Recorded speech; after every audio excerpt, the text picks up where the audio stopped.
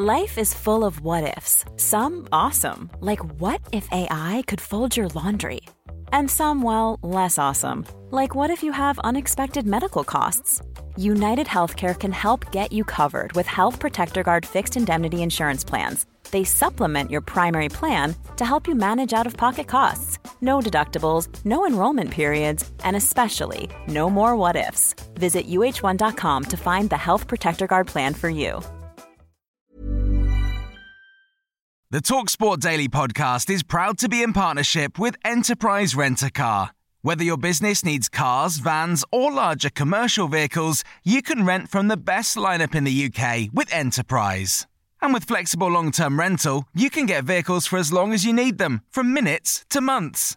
Whatever the mission, Enterprise's mobility experts can build a bespoke solution to suit your business needs. Visit enterprise.co.uk/business to find out more. This is TalkSport Daily. Hello, happy Tuesday, gang. And of course, welcome to another Andy Goldstein TalkSport Daily podcast with me, your host, Andy Goldstein. And we begin today's podcast with news from FIFA, who say they regret the scenes leading to the suspension of Brazil's World Cup qualifier with Argentina. South American expert Tim Vickery said it was clear from the start that the game was going to be in jeopardy due to Brazil's quarantine legislation.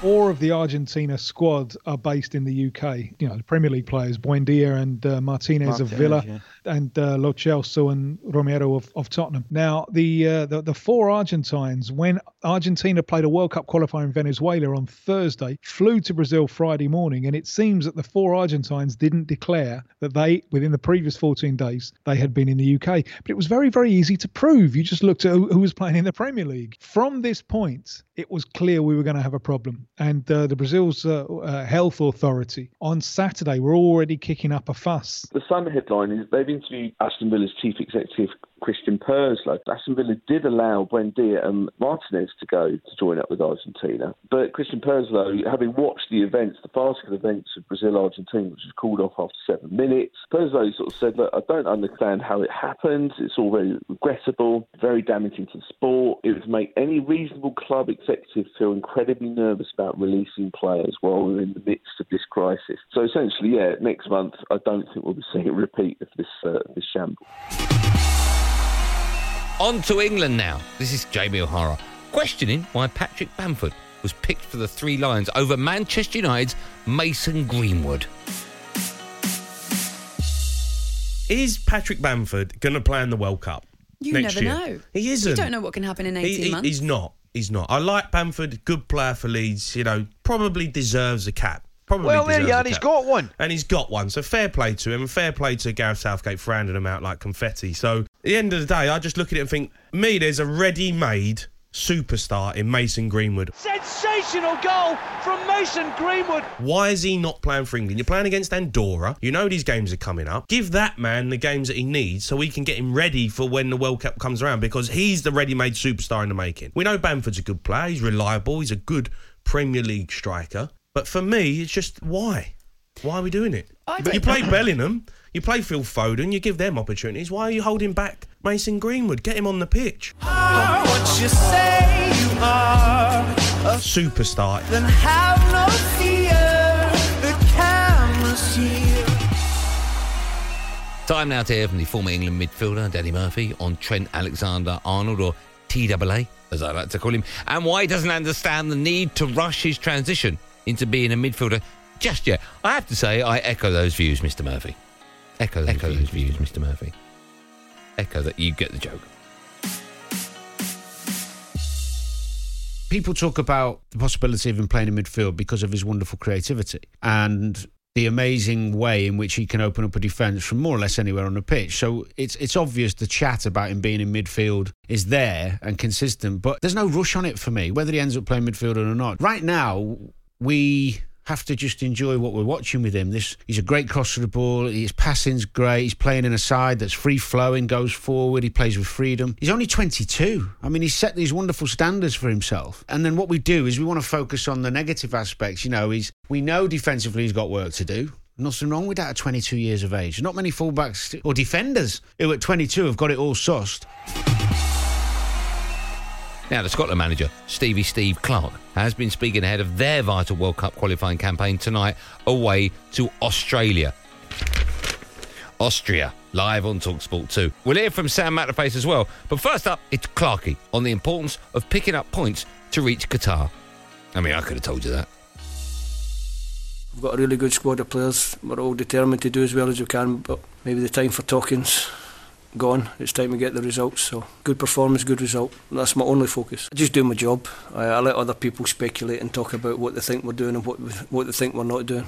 I'm happy with my players, and I think my players are quite happy with me. We'll just keep working together and try and do as well as we can for the country. That's what we do every time we get together. I think Steve Clarke, he's not the most fascinating character in the world. He's never going to light up a room, is he? And certainly he'll get his team well organised, though. This is a guy who took West Bromwich Albion to 8th in the Premier League, and people sort of forget that. He did a brilliant job at Kilmarnock as well. He's certainly got the ability to set up a team, hasn't he? And he's taken Scotland to their first international tournament since 1998. We don't want to get too down about him. Yes, sir, I can boogie, but I need a certain song. On to domestic issues, and this is Adrian Durham on Andy Goldstein's Monday Drive Time show, discussing Arsenal and where they have no leaders.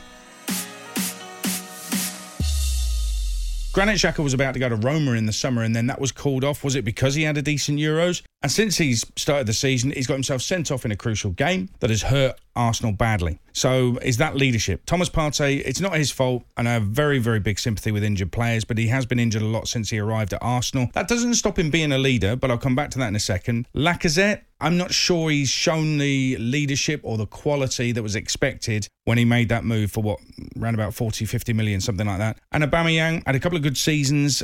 Last season was a disaster after signing the contract. And a flicked header beyond Ben Leno to plunge Arsenal further into crisis. It looks like it's gone in off the head of Pierre-Emerick Aubameyang. Turned up late for the North London derby, so you're still looking for leadership from him? I don't know. Well, he's still skipper. I know, but I think that might be part of the lucrative contract that he signed. Not necessarily that he's the best leader at the football club, but because he's captain, he has to be in this leadership group. Now, even when you're injured, say Thomas Partey, even when you're injured, you can still be a leader around the place. You can still influence some of the young players. So it doesn't matter if he's injured or not, he can still be part of that leadership group. But these lot were all there last season when they ducked out of Europe, massively underperformed. So where was the leadership then? They're all there. Are they suddenly going to turn into leaders now? Because they're part of the problem. You're listening to TalkSport Daily. Now, Mohamed Salah could be a target for PSG next summer, according to Danny Murphy. However, he thinks Salah is committed to Anfield and will sign a new contract in the next few weeks. Well, make your mind up, Murphy.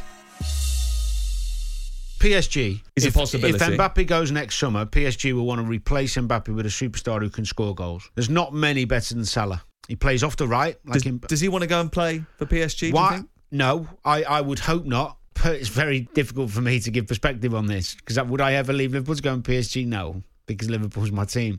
Mo Salah, in the past, there has been rumours about him talking about wanting to play in Spain. But if you're talking about going to play in Spain to fulfil a childhood dream, it's very different than talking about being greedy and money. I don't think he's the type of player or person who's going to start demanding double what anyone else is earning at the football club. I'd be very surprised if that was the case. Never say never, but I don't see him being that type. He's always been very respectful in the way he's talked about the club and his passion for the club. Mo Salah again.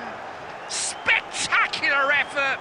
Top far corner. Salah doesn't seem unhappy. He seems, when you watch him play, full of beans, full of energy, full of appetite and desire. He doesn't look like a player who's bored of where he is, who's lost his desire to be the best. It wouldn't surprise me if in the next 2 months that deal's done.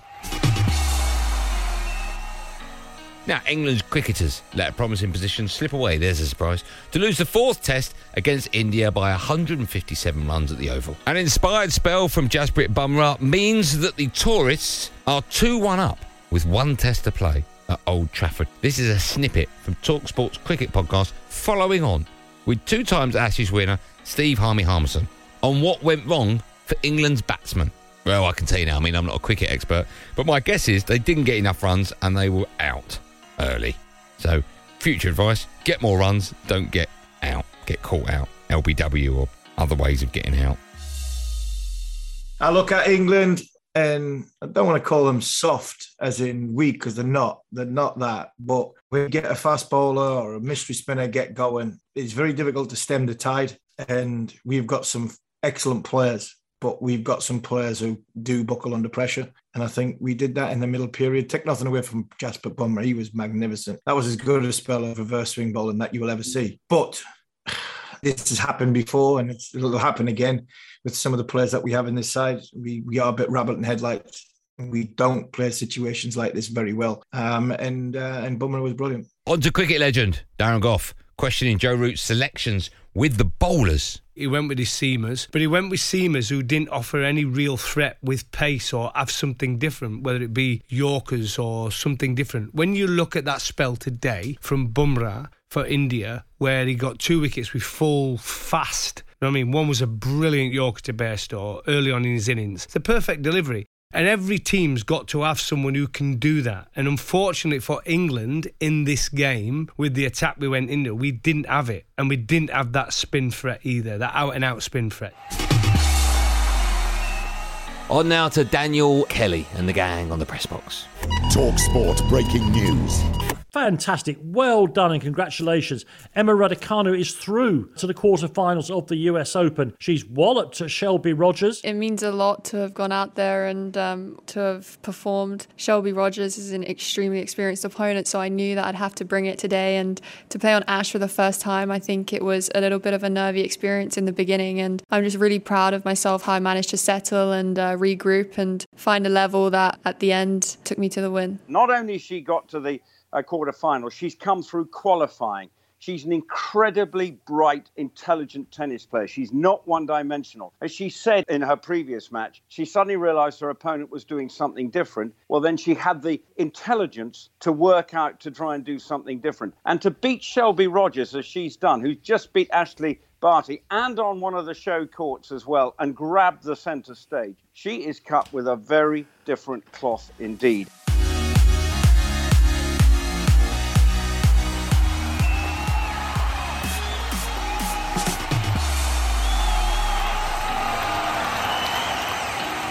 That's it, gang. Thanks for listening on the TalkSport app, wherever you get your podcast from. I don't really care. Don't forget, of course, to press that subscribe button. A reminder, at 7:45 tonight, you can hear Australia against Scotland. Austria against Scotland. It's a World Cup qualifier on TalkSport 2. Commentary from Alex Crook and Chris Iwelumo. I'm back on TalkSport today on Andy Goldstein's Drive Time Show alongside the cricketing legend that is Darren Gough. That'll be at 4 o'clock. There will, of course, be another one of these Andy Goldstein TalkSport Daily podcasts out first in the morning, so do what you've got to do. Until then, thanks for... the script is done now. There you go. There's your proof. Until then, thanks for listening. Have a great day. Be safe, everyone. Be safe. That was a podcast from Talk Sport. The TalkSport Daily podcast is proud to be in partnership with Enterprise Rent-A-Car. Whatever your mission, home or away, don't delay. Enterprise has the vehicle for the job. Rent from the best lineup in the UK. With over 450 branches, Enterprise has what your business needs. From compact 3-door cars to spacious SUVs and people carriers to vans, they offer a large range of reliable vehicles perfect for the job. To find out more and book, visit enterprise.co.uk. Hi, I'm Daniel, founder of Pretty Litter. Did you know cats tend to hide symptoms of sickness and pain? I learned this the hard way after losing my cat, Gingy. So I created Pretty Litter, a health monitoring litter that helps detect early signs of illness by changing colors, saving you money and potentially your cat's life. Pretty Litter is veterinarian developed, and it's the easiest way to keep tabs on your fur baby's health right at home. Go to prettylitter.com and use code ACAST for 20% off your first order and a free cat toy. Terms and conditions apply. See site for details.